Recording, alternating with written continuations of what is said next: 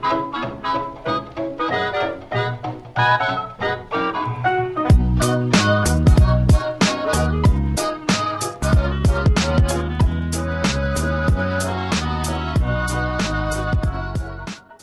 is up, everybody?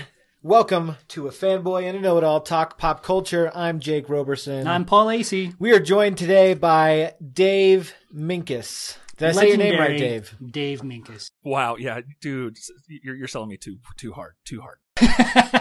No, I didn't call you legendary, Dave. Well, no, because you don't know him as well you. as I do. No, Dave is truly a legend In his own mind? Yeah. Well, yes. He is a podcaster extraordinary. He knows how to do some of this stuff better than we do, for sure. I know, and he's got some cool, exciting things on tap, I think, in the future. Is that right, Dave? We're going to let him talk about that in a second, Paul. But first, we're going to tell all of our awesome listeners who don't care what any of us have to say about Dave or ourselves. We're going to tell them that today we're going to be doing a nerd battle. Dave and I are going to be duking it out over VidAngel, which is a movie filtering service that is encountering some legal trouble. We're also... That's such a nice way to put that. We're also going to be celebrating the launch of Mystery Science Theater 3000. I'm so excited. Of course, it already launched by now. Right. Well, we're recording this the day before it hits I'm Netflix super queues. excited. By the time you're listening to this, it will be in your queues. You'll probably have binged the entire thing. But we're going to talk about the top movies that we want to see riffed and dragged through the mud by Mystery Science Theater 3000. But before that, Dave, tell us a little bit about yourself so that we can make fun of you mercilessly. Oh, by all means. I deserve it. It's all good. My name's Dave. Hello, everybody. I used to be a podcaster. I kind of am. I will be again someday. Started many, many moons ago, around 2005 or so, doing the podcast for firstshowing.net in its first year in creation. Then branched off and did my own thing with my good friends Josh and Barry over at screengeeks.com. Did that for about 6 or 7 years, taking a break. And I have a new idea, and I'm putting it together. And it's would you say it's controversial? Yeah, I would say that. Or provocative? Well, I or both, or a little bit of both. It might be offensive to some, but offend away. I did call it Godsploitation, so there is that.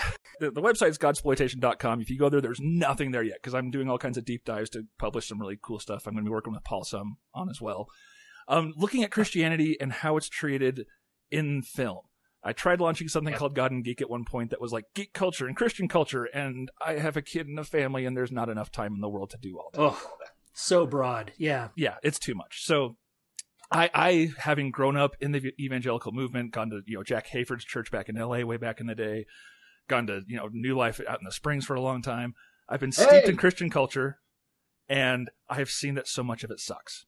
That there's so much Jesus junk out there. But as I was talking with Paul, it's kind of interesting because there are a lot of films that aren't that great that come out of whatever you want to call the Christian media complex. While films that are like nominated for Best Picture, like The Tree of Life or last year's Silence, go vastly ignored by the church. And kind of want to look at, that's my first project, is looking at how faith films have gone through the past 50 years, how they've hit the cultural zeitgeist, what has, what hasn't, why it has or why it hasn't. And going to have some fun along the way. I'm tempted to do kind of a Riff Tracks version of the Thief in the Night movies. Oh, that could be interesting. Never seen those. Yeah, I just remember my mom telling me she was terrified by them in her youth. So I tell you what, they were a huge deal back in the day. Yeah, no, it sounds really interesting. And to tell you the truth, I think that a lot of people would be really interested by what you have to say, because I think there's sort of an understanding that Christian movies, although there can be good ones, are generally not all that great. And there's some great movies that have some spiritual themes that, you're absolutely right, are just completely ignored for one reason or another. And I think sort of unpacking that will be a really cool thing. Hey, whenever you talk Hellboy, let me in on that bad boy. Oh, yeah. I absolutely will. Well, and part of it is also challenging my own preconceptions and my own BS, for lack of a better term. By the way, thanks so much for having me on. I'm so proud to be on your first explicit tagged episode. I'm just getting it out of the way now for whatever I drop, whatever, and I'm sorry. But there are films I really don't like. Like God's Not Dead is a film that I vastly dislike. But I also need to challenge myself and say, is there something of artistic and spiritual merit in there? And so it's going to be a very interesting journey for me. It's not just going to be me preaching and being like, if you agree with me, great. If not, get out. It's very much going to be a place for dialogue. Yeah, I love it.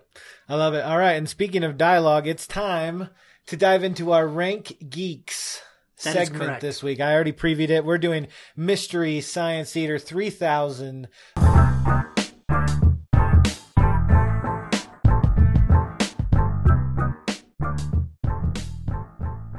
So to set this up, for those of you that don't know, we're going to each of us, we're going to deliver our top 3 picks for what we would like to see Mystery Science Theater 3000 tackle. And I'm interested to see how Dave and Paul came at this, because I actually put together my list first, and then I realized, wait a second, I picked all these like big blockbuster flops. It's like Mystery Science Theater doesn't really do that. So I went back and totally revamped my list to be all B movies that hopefully Mystery Science Theater could actually do. So that's how I went about it. I'm interested to see what you guys brought to it. All right. And we're all doing our list. I was up until 1 a.m. You are such a liar. I was up until, no, I'm not even lying. I was up till 1 a.m. on my iPad last night, like looking at all the bad movies I've ever watched. Well, I feel bad because I made this up in about 5 minutes. Me too. You're not alone. You're not alone at all. All right. So yeah, we'll kind of go in a circle here, starting at number 3, and guess first, Dave. So what's your number 3 on your list? So really there are 2 kind of movies that you can have that are going to be on this list that I wish MST3K would tackle.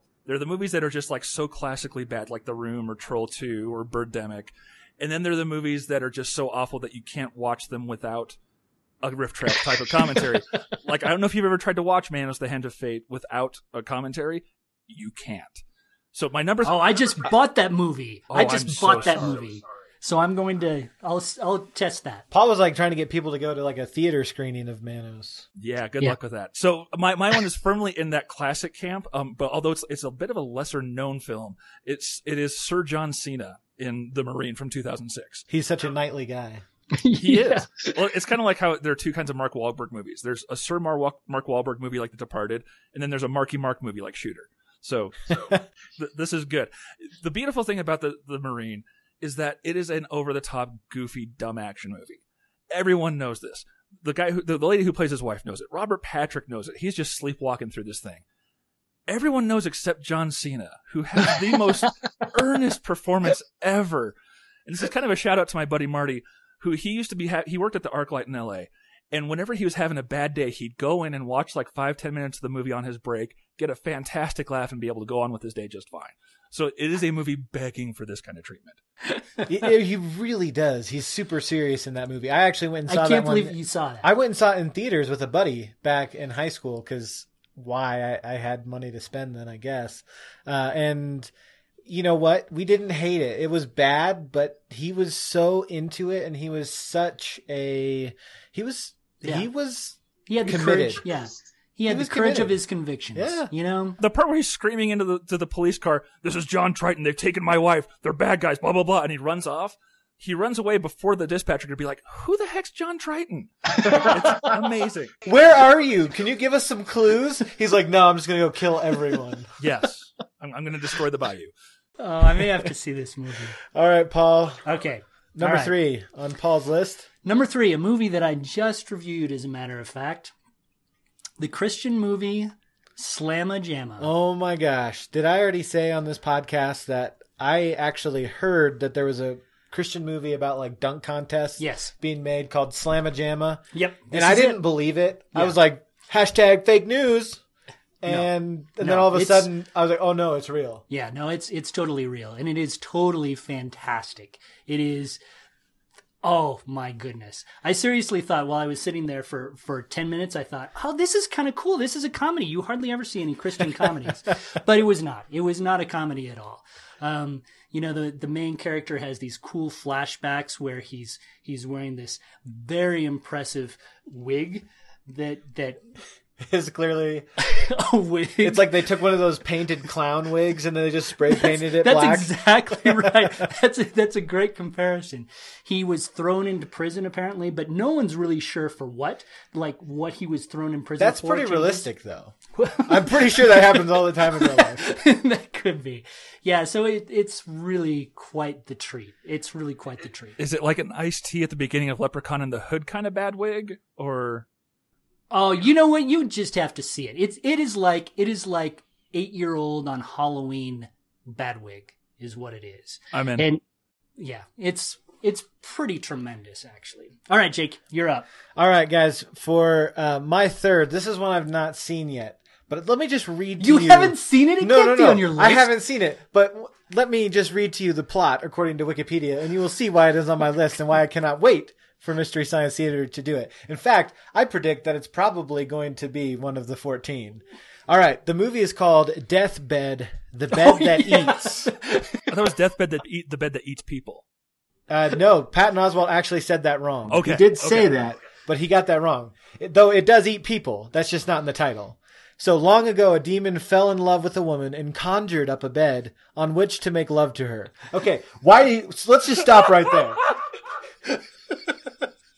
Why did he need to conjure up a bed? There's lots of beds around, but okay, I digress. The woman died during the act. Surprise, surprise.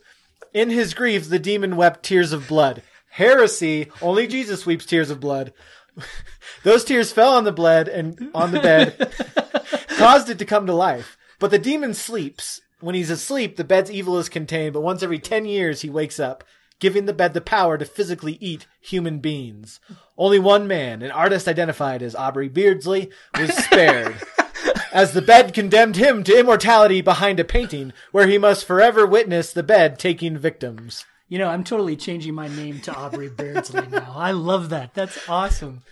That's pretty great. I mean, I cannot wait for Mystery Science Theater to do this movie. That sort of reminds me of a movie that my friend and I, back when I was in high school, always wanted to see. It was called The Lift, and it just had this picture of this elevator door crushing somebody's head, and the tagline was, the stairs, by God, take the stairs.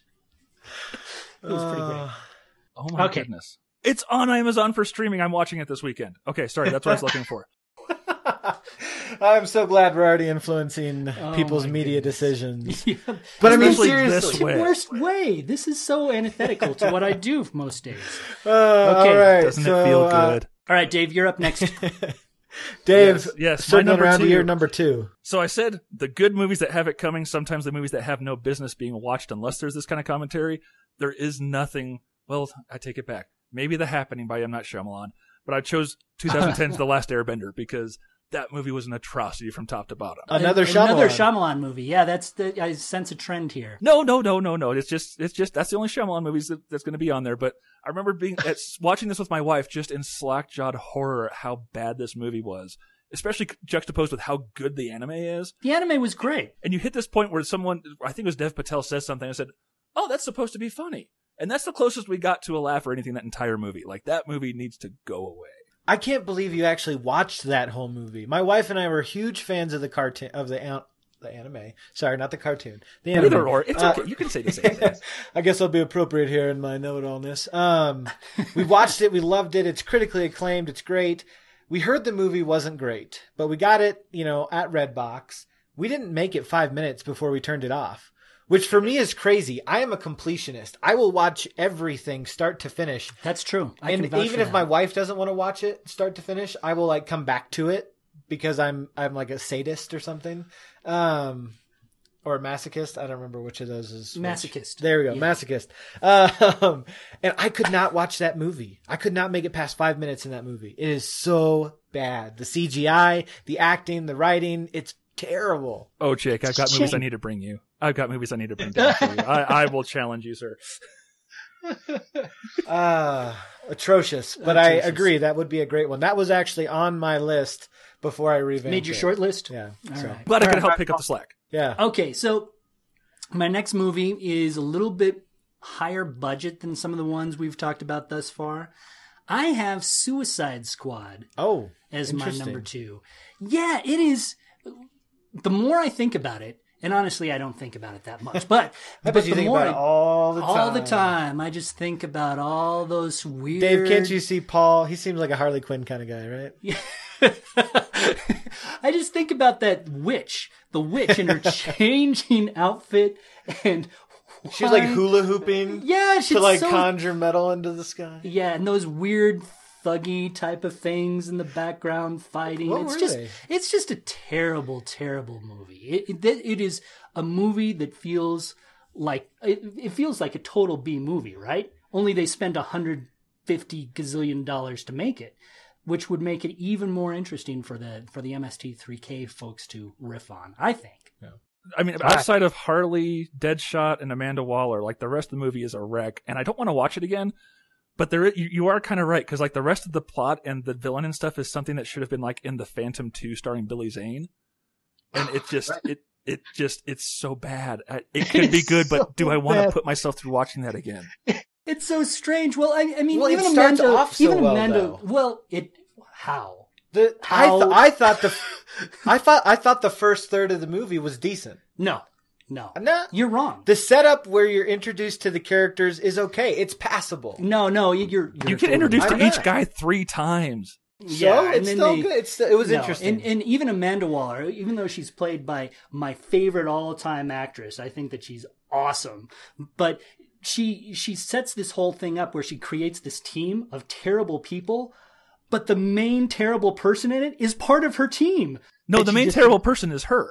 Which is exactly dead on for the character. She's dead on perfect. Yeah, Viola Davis she can make anything work except for Amanda Waller in that movie. No, see, I still think that the first third of that movie is a passable superhero movie, and could have been interesting had they actually like left it about the Joker tracking down Harley Quinn. Oh no, that was terrible. Guys, the Joker this could have been good. The Joker should have been gone from the entire movie. He was one of the worst things in that whole movie. It's the portrait of a domestic abuse relationship. You can't say it was a good relationship. That is their relationship. All right, we're getting off track. They nailed that. Well, I will defend Jake to a bit. If you saw Batman v Superman, it does make Suicide Squad a passable film. This is very true. Batman v Superman is terrible. Batman v Superman is not a very good movie, but it's way better than Suicide Squad. Now, this is me saying I actually kind of like Suicide Squad, but that's only because I like really, really bad movies. One person who was supposed to kill people, the lady with the sword, is the one person who doesn't kill people in Batman v Superman. Yeah, okay. That's a good point. I'm telling you. Yeah, all right. I'm sorry. My comic nerd is showing. I'm sorry. So, no, that's all right. We're debating already. We haven't even gotten to the nerd fight yet. This is going to be fun. I know. This is why this is a great show. Guys. Because it goes for 2.5 hours? Yeah. You know what? Skip to the End goes almost 2 hours. And they're this huge show. In Britain, all right. Number 2. Number 2 for me is a 2010 film called Rubber. Anybody I heard of this one? Yes. It's about a tire that comes to life and kills people with its psychic powers. Those parts of the movie are good. The rest of it is garbage. Yeah, I've seen the trailer for it. It's pretty great. It's ripe for this, guys. Yeah, it is ripe for riffing, and so I rest my case right there. I mean, it's a tire with psychic powers. Yeah, Suicide Squad would be much better than Rubber, but Rubber would be fantastic. So have you guys seen Rubber? No, but I've seen the commercials. I've seen the tire rolling down the hill as people flee from it because it's going to kill them. This white wall tire, right? Did you see it, Jake? No, just the trailer. Okay, so the parts with the tire. Second movies that I want them to do. It doesn't have to be movies I've seen. You need to know from personal experience. I'm going to step in and defend Jake because the parts with the tire killing people are fantastic. That's only about like a third of the movie. The rest of it's this weird existential, wacky, weird thing that's a complete waste of time. So it's absolutely worthy. I will defend Jake's pick. Yeah. I'm not arguing that his movies aren't worthy. I'm saying he should have watched them before bringing them to the table. Yeah? Is that no, these are the ones I want. I have watched all the movies that I'm bringing to the table. If I watched it before Mystery Science Theater 3000 did, I'd just be wasting my time. Oh my goodness. Okay, number one. Even though I watched my number 1 pick, but we'll get to that. Dave? Number 1. Oh, number 1. Okay, so I had to clear this with you guys to make sure you don't know the people involved. because I know, like, I've been very careful about mocking this movie too much because I have friends who know the filmmakers behind this movie. But it is a film that you can't find, except I found a bootleg of it on YouTube. It is 2014's The Lock-In. And, wow, what's the best way to describe this movie? It's a movie about 3 teenage boys in a youth group who go to a church lock-in. And they somehow end up sneaking in a demon-possessed porno mag, and it turns into a found-footage horror film. This sounds fantastic. This sounds like the reasons my parents use for not allowing me to go to lock-ins in my youth. This sounds like it would not get a very plugged-in rating, I'll tell you that much. No, this is a Christian film. This is absolutely a Christian film. This is a Christian film. Yeah, the demon porno mag and all. Yes. See, I'm not even mentioning the studio because they're fairly well known in some circles, so I'm just going to be nice because you can't find the trailer on YouTube. They don't list the movie on their resume on their website. You can find a Facebook page that has a couple pictures and promo posters, but that's it. Everybody else is running for the hills from this thing. You know what it was? They probably laid the original copy on the bed, the demon bed. On the demon bed. Yeah, and it ate it. Well, it is filled with plot holes, inconsistencies that make no sense. It's very clear they filmed it over a weekend in some church that they borrowed. Oh. And I know for a fact that the producer/director told someone, I have to be really careful how I talk about this because I know way too much about it. Said, hey, we're going to go make it this weekend. Were you an extra on this movie? No. However, if you've gone to church, you've gone to youth group, you will see a bunch of tropes that you're going to laugh yourself silly at for about the first 15 minutes, and then it's all downhill. But the guy's like, we're going to go make this over the weekend. You can't make this like overnight. Well, Paranormal Activity did. They planned for a year first. And the acting really shows... It's very clear that they didn't have like the budget to break any glass. So as the kids are trying to escape from the demon porno, whatever thingy, they're taking chairs to a window, but they can't afford to replace the window. So it's very half-heartedly trying to break the window. It is a truly phenomenal film. That's pretty great. Yeah, I think, no joke. There were lock-ins at my church when I was in junior high, but my parents wouldn't let me go, even though like youth pastors would sleep on the stairs to make sure, because they're like, you kids are ninjas. You'll be like backflipping over the people on the stairs and going off to do stuff with demon porn mags. That's not how my parents thought. Yeah. Love you, Dad. Love you, Mom. Well, the primary reason I'm okay talking about it is I'm one of the 3 people who paid the $5 for the digital download for the movie, so I proudly own it. Movie party over your place. Yeah, let's set that up. Speaking of movies that have disappeared, I've been trying to set up a Battlefield Earth viewing with some friends. It's been scrubbed from the internet.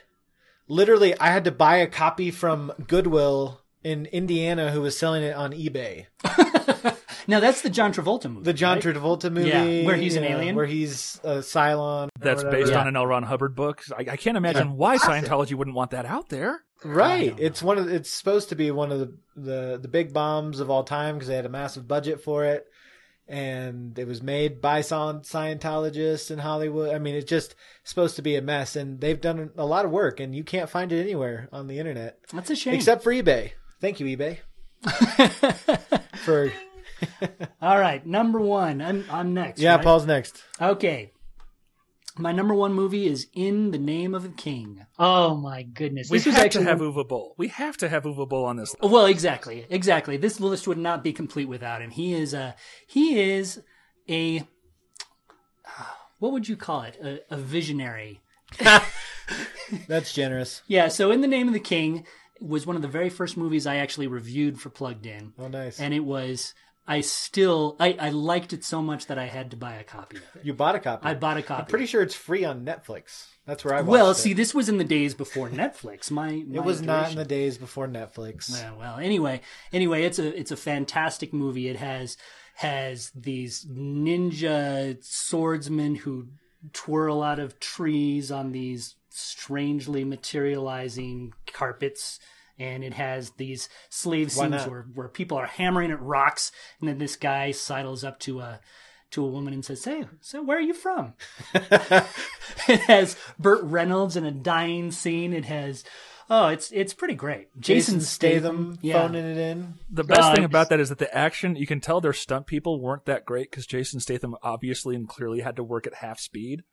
So there are action sequences, and he's almost like stumbling because of how slow he has to go so that they can keep up with him. It is phenomenal. Yeah. It is a work of art in its own very disturbed way. All right, number 1 for me is a film known as one of the most deadly films, actually most dangerous, not deadly, one of the most dangerous films of all time. And you've actually watched this one. This one right? I have actually seen, and it's called Roar. I have heard of it. Yeah. I wanted to catch it at the Draft House, and I missed it. Ah, bummer. This one I actually did find at the library originally when I watched it. Now, it's Nicole Kidman, right? It is not Nicole Kidman. Tippi Hedren. Tippi Hedren. Yeah, Tippi Hedren and Melanie Griffith. So this was like a passion project for Tippi. She like had all these animals. Because she was a very big animal rights activist, rights activist. So she's got it in her head that she would make this film all about animals and how lions and how amazing they are. And they're like, we're actually just going to use real lions and we're going to have people in here. 70 people were injured in the making of this film. Like one of the producers had to like have his scalp stitched back on with like That's 80 terrible. stitches. Melanie Griffith had to get facial reconstructive surgery. And they just filmed this. Like, so you're watching the movie and a lot of these real attacks are just in the film. And so it's just like an hour long of watching people truly terrified for their lives, running away from lions and tigers and panthers. And then in the final 5 minutes, oh, they just wanted to be friends with us. They didn't want to hurt us. Like it makes this complete flop at the end to try to be this like kumbaya, animals are great, lions aren't deadly. Meanwhile, by that time, the whole cast is terrified of them all. It took them 10 years to make this movie. 10 years. Wow. Yeah, that's a long time. I'm not lying. Well worth watching. Oh. Thank you, Dave. That was bad. That was bad. And with that terribleness, we have to make our definitive top 3. All right. We have to make our definitive top 3. So for our number 3, we have Slamma-Jamma from Paul. We have The Marine from Dave. And we have Deathbed from myself. You know, I actually vote for Deathbed. I think just the name alone. Even though you totally cheated putting it on there, Deathbed, the bed that eats, you got to put it in there, right? I think so. I mean, you guys had worthy picks there. Slamma-Jamma, I'm sure is going to be terrible. But when you have a demon conjuring up a bed so he can kill a woman in coitus, I mean, that screams Mystery Science Theater 3000. Yeah, if they could show it. You know, it sounds like it might have some issues here and there. All right, number 2, I picked the film Rubber. Paul had the film Suicide Squad, and Dave had the film The Last Airbender. All right, so here, I actually, out of all of those 3, I actually vote for The Last Airbender because that is a truly awful film. And I would love to see it get torn to shreds by the MST3K crew. It's really the only way to make it palatable. It's the only way. Yeah, because I couldn't even make it through 5 minutes of it. See, I am, and see, I guess that's the thing, is I'm still kind of curious about seeing it, actually, because I've never seen The Last Airbender. I thought it looked pretty interesting, but the fact that both of you guys say it is so, so, so terrible makes me think, it's going to be pretty bad. And you know, I'd of course vote for Suicide Squad, but since you liked for some reason the first third of the movie, it's way better than the first third of Airbender, that's for sure. All right, we'll go Last Airbender. I'm voting for that as well. All right, The Last Airbender comes in at number 2, and for our number 1 pick, we have some doozies here. We've got Roar, which is a film that is infamous for almost ruining the lives of 70 people. We have The Lock-In, which is famous for demon pornography magazines terrorizing children inside of a church. That description alone, I think that just won it, didn't it? I can't even make a case for In the Name of the King, which is a terrible film. You bull. That's the argument right there. The worst filmmaker of our age. He needs a place on our definitive list. Can he beat a demonic pornographic magazine terrorizing a church? And there are inconsistencies that once you think about it after seeing it, you can't even talk about the film on the show. No, we've already got demon porn in there because we've got the bed. There is a theme in our list here. Yeah, so I don't think we can do 2 We've got 1 children's film and potentially 2 demon porn films. No, I still vote for In the Name of the King. I think I'm the tiebreaker on this one, and it's The Lock-In. Man, see if I vote Sorry, for you Jason Statham. You narrowly avoided making our list. There you have it. Okay. The definitive fanboy know-it-all top 3 movies that we want to see on Mystery Science Theater 3000. And to be fair, we're not saying to go see these movies cold. Just don't do that. Friends don't do that to each other. Yeah. Content caveat with Dave Minkus. All right. Wow. Okay. Moving on into our main event, Nerd Battle.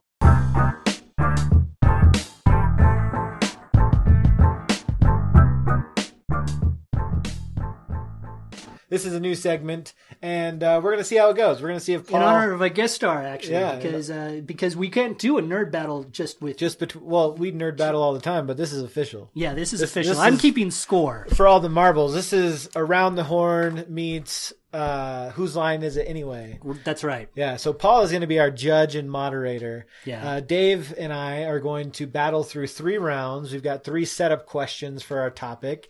And Paul is going to randomly shout numbers between 0 and 100.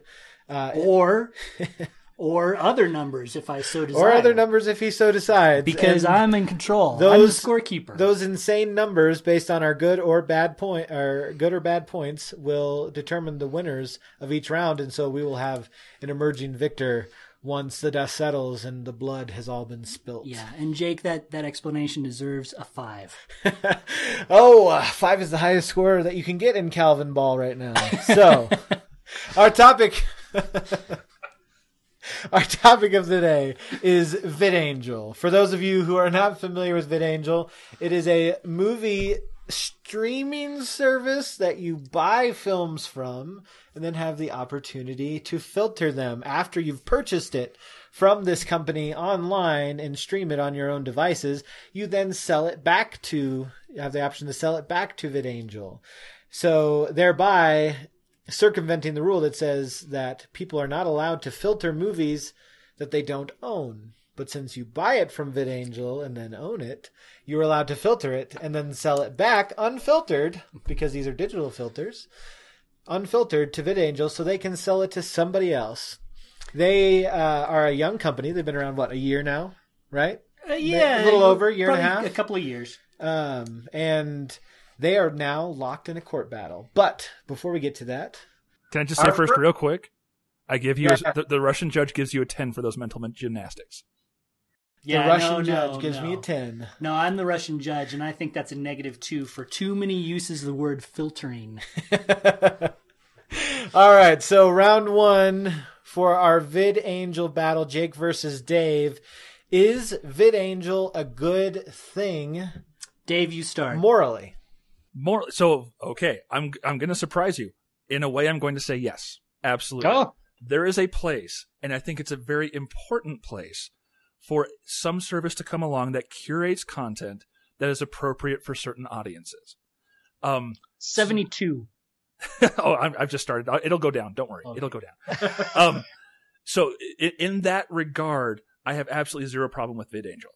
My problem comes into them, illegally. Well, no, we're not getting to illegal. Sorry. Strike that. I retract that point. There's a moral issue with taking content without the content creator's permission and changing it. I'm not talking about legal. I'm not talking about ethical. I'm talking about morally. Someone else put hundreds of millions of dollars into these movies, even if they put $5 into it. Even if I'm talking about the lock-in, I don't want the film should stand on its own, or it should not stand on its own. You shouldn't have to make it more palatable to an audience. But why is that a moral problem, is my argument. Because it may be an ethical problem to say that, hey, somebody put in this work into a copyrighted thing and you are chopping up it in an unethical manner according to the law of the land, or even just according to good ethics. But I don't see that as a moral failing to say, I want to enjoy a story without certain elements of content that I find morally offensive. 15. So from a moral standpoint, I don't think that there's actually an issue with this. I think I know we all have different morals, but if my contention with you and your piece of art is a moral issue, from a moral standpoint, why can't we all just get along and I can watch it in a way that agrees with my morality and you can watch it in a way that agrees with your morality? 37.5. Relativism. Well, no, and you bring up a great point in all those uses of the word moral. Very, very good, sir. Yes, guys. Looking at it from the morality of someone, I will bring up something you mentioned a few weeks ago with Deadpool. My contention is even a PG-13 Deadpool would still be offensive to you because I know the character since it's come out. We're talking about a character who in the comics was fighting a bad guy, flew into his the pool of the bad guy. They notice there's a mural of naked Avengers. They don't show anything. But Deadpool remarks, "Wow, nice Mjolnir." Leave that to what you want. But that is a core of the character. I'm a big fan. Call it a moral failing if you want. I enjoy naughty wordplay. And from the beginning, that character has been full of that. And so to take that out changes fundamentally what it is. You're making a different point. You're making a point for making it like for the person making the film. That is exactly what I'm doing, sir. Yes. Completely changing. I'm talking about me as a viewer. It's not morally wrong for me to go and watch Deadpool and say, I have a problem with the sex scenes, so I'm going to skip those. I'm going to fast forward the sex scenes, or I'm going to have a filter do it for me. And so I'm saying, I'm not asking for the filmmaker to make anything different than what he's already made. I'm just asking for the room to be morally okay to skip the parts that I don't like. So maybe I'm okay with a sly aside about the size of someone's Mjolnir, but I really don't want to see him using that Mjolnir on anyone. So I know I'm supposed to be quiet and impartial here, but I do have a question for you, Dave. So when you're talking about Deadpool, the thing I immediately think of is Batman. Now, Batman is written in many different ways. Could you make an argument that Deadpool could also have different sides to his characters depending on who, it doesn't seem like when you're talking about these fictional characters, it doesn't seem like their characterizations are necessarily immutable. Well, the nature of comics, I would argue, in general, and the fact that there's multiple universes and iterations means that there's almost endless ways you could mess with these characters if you wanted to. Yeah, I hear exactly what you're saying, but I'm just wondering, did you have any thoughts on that as far as Deadpool goes? I'm actually going to bring a correlation to Superman. I'm going to same universe, different character, because I have a very real world example. My primary problem with Man of Steel is that the version of Superman that they created is very consistent with who they created, but that character was not Superman. By bisecting the lessons that Clark learns as a kid between Jonathan Kent being scared of him, being abducted by the government and you need to hide your powers and maybe you should have let those kids get killed. And then letting Hollow Jor-El later in the movie say, no, you have to actually help people because you're a god and blah, blah, blah, as opposed to being raised properly, according to the 75 years of history that we have, that Jonathan has taught him, you need to be scared. You need to hide yourself. That's why there is a secret identity, but you have an obligation to take care of people and save people who need that help. And by bisecting those two things, that's how we got hobo Superman wandering around like David Banner, not caring if the Earth died or not. And I'm fine with you changing every aspect of an origin of a character as long as you're true to the core of who that character is. Unfortunately, Deadpool's a pretty dang filthy character. But there's different levels of it. But and straw man argument alert. I'm just going to put it out there. By that reasoning, why do we not have a VidAngel safe version of Debbie Does Dallas? Oh my goodness. I've never seen Debbie Does Dallas. I haven't either. I never will. But if you're going to end up taking things and changing what they are at their core, why not just say, hey, I don't need to watch that? Well, and that's the decision I've made with Deadpool, personally. Like, I have a lot of friends and family members who've made a different decision, but the decision I made is just not to watch it at all. But there's other places where I haven't done that. And so I think that gets into a pretty interesting argument about, our own personal lines and biases and what we find right or wrong. But all to say, coming back, circling full bore to end round one. Because it needs to end at some point.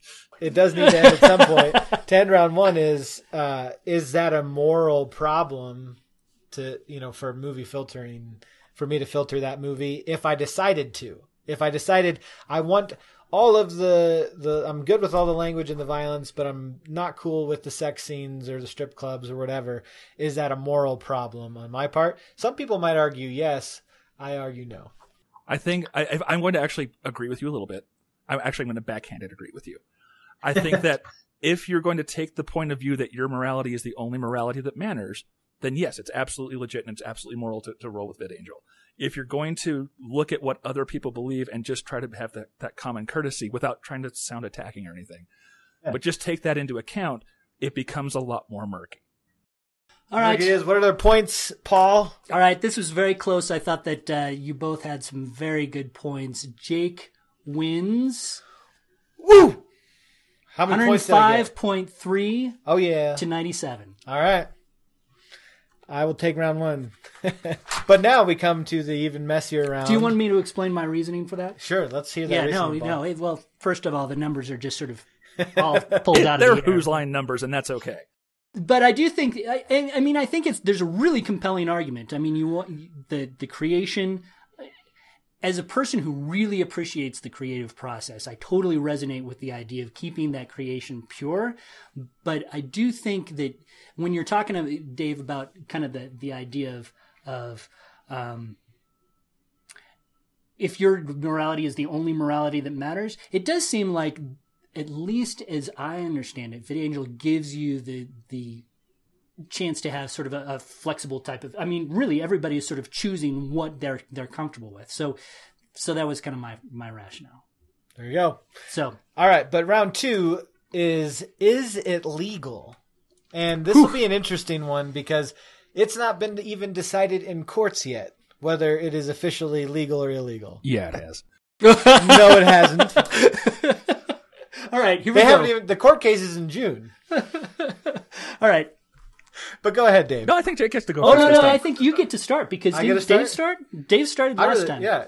So I think, sure, they might be violating the spirit of the law, but they are obeying the letter of the law as I see it. The letter of the law is that, and apparently I've walked right into Dave's trap here. So maybe he did some more law school than I did. But sorry, we're doing a vidcast, so sorry, guys. Says you are only allowed to filter you're only allowed to filter movies to make any adjustments to them if you own them. You're allowed to kind of do that in property that you own. And VidAngel is selling you these movies. You become the owner. You don't have to sell the movie back to them. That is your choice to sell the movie back to them when you're done with it. So just because, Disney's a little upset, has their feelings hurt because it feels to them, they're kind of going with the old argument against, what was the Supreme Court justice famously said, I know porn when I see it, That's kind of the argument Disney's trying to go with here is like, no, I know it's wrong when I see it. When I think VidAngel is actually found a very clever way to obey the law. They have physical copies of these movies. They buy physical copies of these movies. They make them unavailable when you buy them for anybody else to buy them. And then if you choose to keep it, they'll eventually send you that hard copy and you can ask for it anytime you want because it's yours. And if you want to sell it back, then cool. We're all good. All right. What do you have to say to that, Dave? So how much is a used copy? How much is a used copy? Mm-hmm. It ends up costing you... No. I'm not talking about something that you've bought. I'm talking about buying something that someone has sold back. So if we're going by the right of first sale or second sale, whatever the term is, that means that VidAngel is rolling in used copies of everything. So how much does a used copy cost? $20. So it's the same price as a new copy. Yeah. Do you know why that is? It's the same reason that no streaming service offers any kind of used digital content. They have not made the arrangements with the studio to be able to do something like that. That's actually getting into the ethical side of things. My legal standpoint, and the reason I was pumping my fists in the air so very hard, is because if you've been following the case, within like the first 2 days of this coming out, VidAngel's legal counsel has said, "Oh no, we're not Aereo." Now, for those of you who don't know what Aereo is, Aereo was a company that was streaming over-the-air signals to people in their homes. So, say it's kind of the idea of a cable company where you buy the origins of cable were we have a giant aerial sitting on a mountain somewhere, and we're going to run that signal to this neighborhood. So we've all paid for it, and it's all legit, and so we can actually do this without breaking the law. Aereo's contention was doing it over the internet by renting individual antennas in various arrays in central places that have fantastic signal. So by the letter of the law, they were doing a single signal for a single user, for a single customer. No one else could use that antenna at any point. Their case went all the way to the Supreme Court, and the reason you don't know why Aereo exists, if what Aereo is because it no longer exists. The Supreme Court literally said, you have followed the letter of the law from top to bottom, but we think you've broken the spirit of the law, so you're out. Very interesting. I disagree with the Supreme Court on this one. I happen to disagree. Now, from an idealistic standpoint, would I love to be able to buy digital used copies? Holy crap. Do you have any idea how many Voodoo movies I wish I could dump off and trade in for something else? Oh my gosh, I'd do it in a heartbeat. But there's no impetus and no incentive for the studios to do that because people are paying for the price, either buying it directly from the services like Amazon or Voodoo or Fandango now or whatever, or they're buying the DVDs that come with the digital copy. So there's no impetus for them to even make that kind of a concession. Without that concession, without that agreement, they're not following the law. Because I promise you, selling physical copies that you just happen to be able to stream your own digital copy of. So it's like having your own antenna that you can stream CBS, Fox, and NBC to your house. Yep. Guys, the Supreme Court's wrong on this one. I will go talk to Justice Gorsuch myself. All right. So are we done with this? Round 2 in the books. Okay, so I'm in a delicate position here because one of my employers once got quite a bit of money from VidAngel. So I'm going to. That's why I'm surprised you guys were ready to roll with this. I'm really shocked and I'm thrilled to have the conversation. Yeah. So the score is Dave 120, Jake 10. Oh, but Jake wins. As an impartial person not employed by Paul's employer, I can confirm that Dave did indeed score more points than Jake in this round and has, in fact, won round 2 of this nerd battle. Even though I still disagree and I'm planning on taking this all the way to the Supreme Court. VidAngel, give me a call. I'm an excellent at nothing. But super passionate about the fact that the Supreme Court was wrong on Aereo and is going to be wrong on you if they decide against you. Unfortunately. Well, that's before you even get into the clean flick side of things, legal, too. I think the Supreme Court actually is the final authority on that. What was that, Dave? And that's before you even get into the clean flicks thing, too, which was they were doing literally what you were doing where you could rent or buy the physical copy that was edited as well, and they got sued into oblivion, too. So that's the other precedent that makes it doubtful. Clean flicks I thought you were renting. But I never used them, and I was young. The thing is that the legalities have still officially have to be determined. I mean, it's still got to go, and there's got to be a rule decided. But it does. I think that there are some very interesting legal questions revolving around this case for sure. So it's a bummer for me because there's a bunch of movies that I totally would watch if but not Deadpool. Only VidAngel. No, not Deadpool. Not Deadpool. All right. So our round 3 is on the ethics, if I'm not mistaken, of this one may have some similarities to the first question. I think we are kind of treading on. It can be difficult for people to parse out. I think it's a combination of the both, actually. Yeah. So Dave, you may lead on this one. Okay. What is the question? So we did morally is this is a good thing. So I guess we did kind of talk about this. Yeah. Should movies ever be filtered is the question. And my answer is yes. Absolutely. Airplane cuts exist all the time. Made-for-TV cuts exist from top to bottom. What's the difference between that and what VidAngel is doing? The studio, the content producer, the content owner has entered into an agreement with those airlines, with those entities, to allow this to be made. What VidAngel is doing is not asking anyone's permission. They're asking forgiveness. Actually, no, they're not even asking forgiveness. They're not asking forgiveness, though they did say that they tried to contact all these companies in advance and that were ignored by all of them. Because they have no reason to say, used copies are cool. We can make more money with new. So there's no reason for them to want to even be able to do it. But they also didn't say no. All right. So we're on a Christian podcast, right? So ethically, were they wrong? Ethically, were they wrong when they said, hey, here's our plan, here's what we're going to do. Do you have any problems with this? And they were not told that there were any problems with this until they started going and started gaining momentum. Oh. Yeah, this is a tricky... No, Dave. What? I disagree. I think they were lining their ducks up so they could sue VidAngel into oblivion as soon as the first chance they get.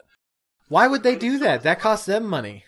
So I do think, as moderator, I do have to say that I think we're getting off point, because the question is whether films should ever be filtered. Dave, you say yes. Jake, what say you? I agree. I say yes Dave. with caveats. Yeah, he says yes with caveats. I say yes as long as you're following the law as it's written. Well, I want to let you give your point, and there's one final point I would like to make outside of All this. So no, go ahead and render your verdict, sir. You know, since you both sort of agree on the point, I would say that it is a tie. Dave, you come ahead on points just because you talked more. And I think he outscored me in the second round. No, so I think that deems. I think it was a tie. I think it's important to note, I don't think either of us really planned on changing the other person's mind so much. Yeah, this is just a very important discussion to have. It's a really important thing, and honestly, I see it both ways. From the creator's point of view, you don't want that creation muddled up. When I write a book, I don't necessarily want people ripping things out that they don't like out of my book. You know, I want it to be something that represents me and what I want to communicate. So I totally get that. But as a dad, I also understand sometimes the need to fast forward through certain scenes that are problematic. And, you know, although I do have questions about the legality of what VidAngel is doing, I think that I always favor giving power to parents or to people who might be troubled by certain types of content. So it's a really difficult question, and I think both of you guys performed admirably. Well, and the crux behind my entire thought, and that's what I probably should have brought this up in the moral side of things, is that I really feel like, I don't know if you guys are actually making this a Christian show or it's just we're all Christians and it's all good, so that's what we talk about. Yep. From either side of things, I feel like if you aren't getting what you want out of Christian films, you should demand better dadgum Christian films. Stop putting up with the crap that keeps getting shoved down our throats. And, you know, how old is the term Jesus chunk? 30, 40 years old? There's a reason. So if you're not going to demand, and part of that demand is also supporting films that are theologically sound and are challenging and may not be fun, like Silence, like Tree of Life. So that's really where I come down on the thing. You know, I tell you what, Dave, I think that this would be we are going to have you on again just to talk about that point, because I think that there's some really provocative areas that we could go with on that conversation for sure. Yeah. I think we should talk about good Christian movies, because there are good ones out there. There are good Christian movies. There are even good Christian movies that are labeled Christian movies, I would submit. I would be interested to hear that, but we'll save that for another conversation. We'll save that for another conversation, and not this nerd battle, but this has been the very first nerd battle. More to come. Yes. Thank you so much, Dave. Now, moving on to the least important thing segment.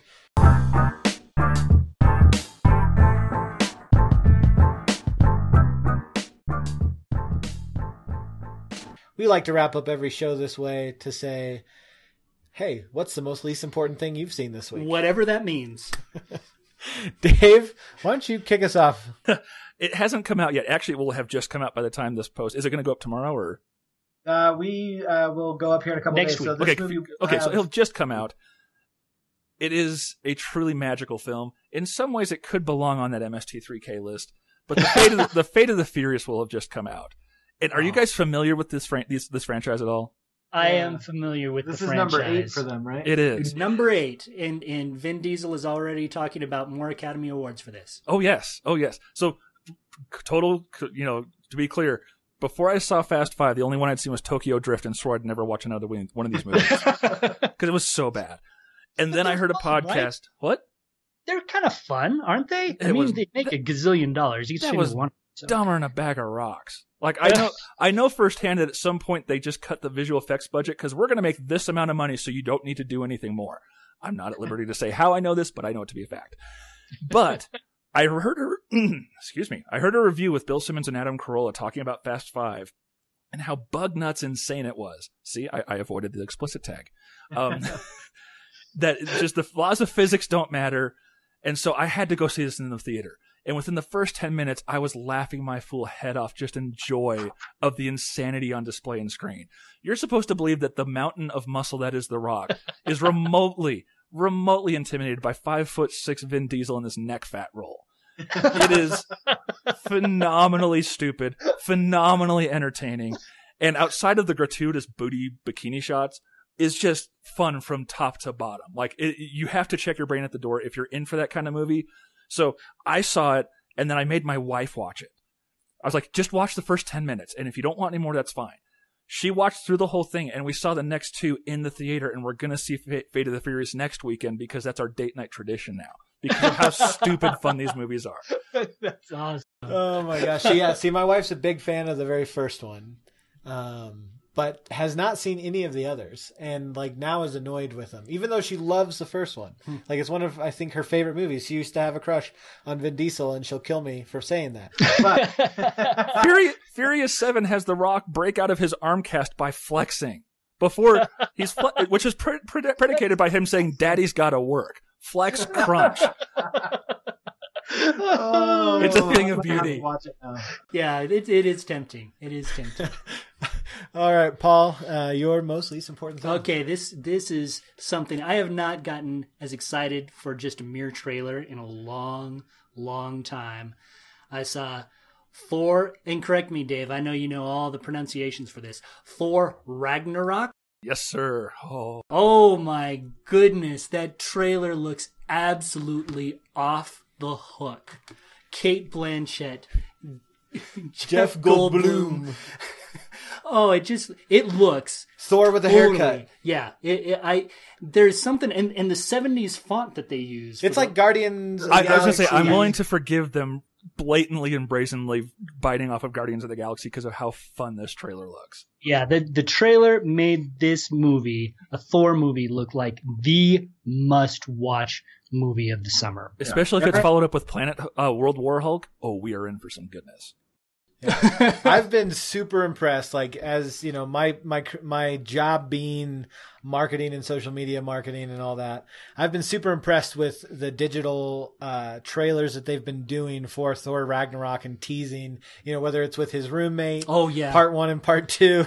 I forced my family to watch actually the part 1 actually, where he's introducing his roommate. Yeah, it was just. I mean, just their willingness to laugh at themselves, to kind of acknowledge the funny things that, you know, the inconsistencies of where is Thor during all of this, like, and then to come out with this teaser so close to Guardians of the Galaxy and have that whole vibe in it, like they're like, we just don't care, we're just going to entertain you. Yeah.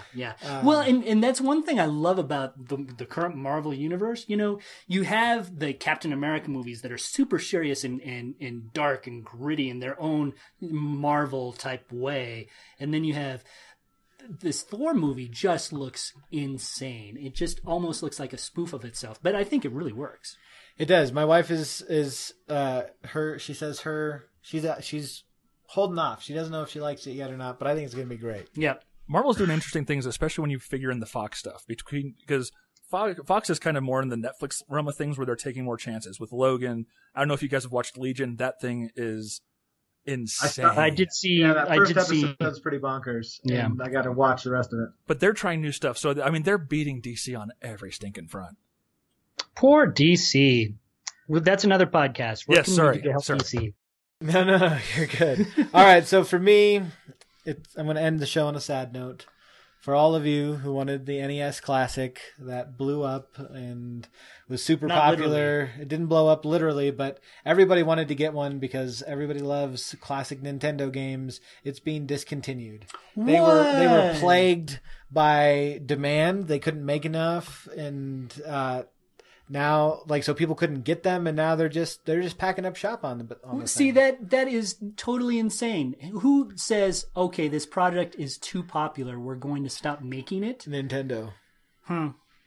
Yeah, that does make me There are sad. other ways to play classic Nintendo games, but this one was bringing it to the masses who don't want to get a Raspberry Pi. Yeah, just you saying this, talking about this story, makes me want to play Zelda now. You know, the very first Zelda game. So, And I'm just looking at what they're going for on eBay right now, just to kind of get an idea of the demand still.